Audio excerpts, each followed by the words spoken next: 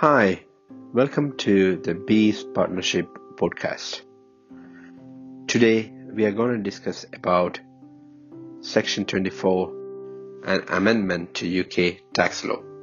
Many of you have come across the announcement in 2015 about Section 24, and this Section 24 was amended and introduced on April 2017. In a nutshell, this amendment in UK tax law, which caused the amount of income tax relief the landlords were receiving from these residential properties, especially as a finance cost, will be restricted to the basic rate of tax. You might be also aware that in order to give these buy-to-let landlords time to adapt to the system, they have given 4 years since 6th of April 2017 until 2020. So whatever happened in the past is past, and now you are facing a stringent tax reduction by the UK government. I'll give a quick example. For illustrating this example, I will assume that you all are on a 40% tax band. Okay, so before Section 24 changes, assume the annual rental income for the property was £7,200. The annual tax deduction mortgage interest, which is 100%, you could reduce it. That's something like £3,600, which is been taken out from the rental income. So the pre-tax profit is another £3,600.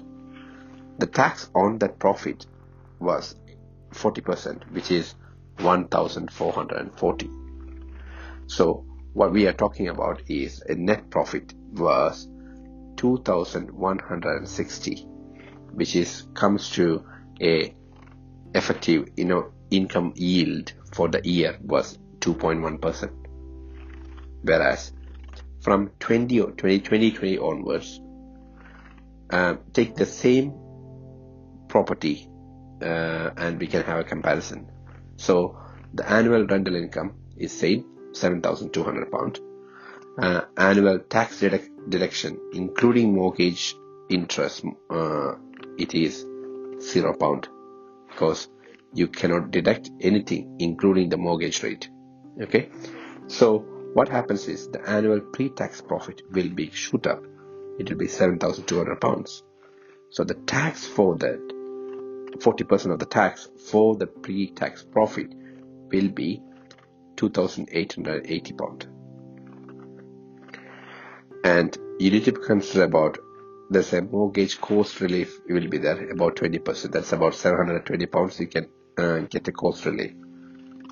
So the tax you own to the government will be 2,160 instead of previously for the same property you are getting 1,440. So the net profit which you are getting until 2017 was 2,160, whereas now you are going to get 1,440. So the effective net in yield for that property, it goes down from 2.1 to 1.4%. Hope that is kind of a helpful. I didn't complicate that. So someone was asking about the question how to get around Section 24. In order to avoid Section 24, one of the best way to do is you can cooperate or buy a new property under a limited company. If you already bought a property under your personal name, then it will be wise to convert or change that property into a limited company. Be mindful, economically sometimes it might not be feasible in a way that when you sell a property which is under your name and transfer it to and move it to a limited company, what happens is you need to pay the stamp duty as well as land tax on incorporation. You may be wondering, is there any other way to transfer the property to the company without paying the land tax or SDLT. There is only one legal way which you can do, which is available only to partnership business. So basically, if a property is transferred from partnership business to the company, there will be exemption from SDLT or land tax if you meet certain kind of conditions.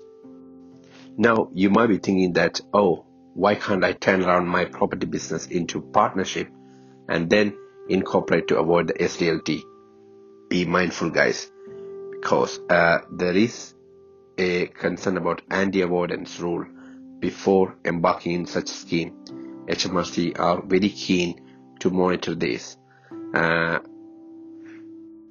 But if you are genuinely running a partnership business for a few years and filing partnership tax return and then incorporate it, then it should be acceptable by the HMRC. So it's a bit tricky, but there are ways to move around, if I would say.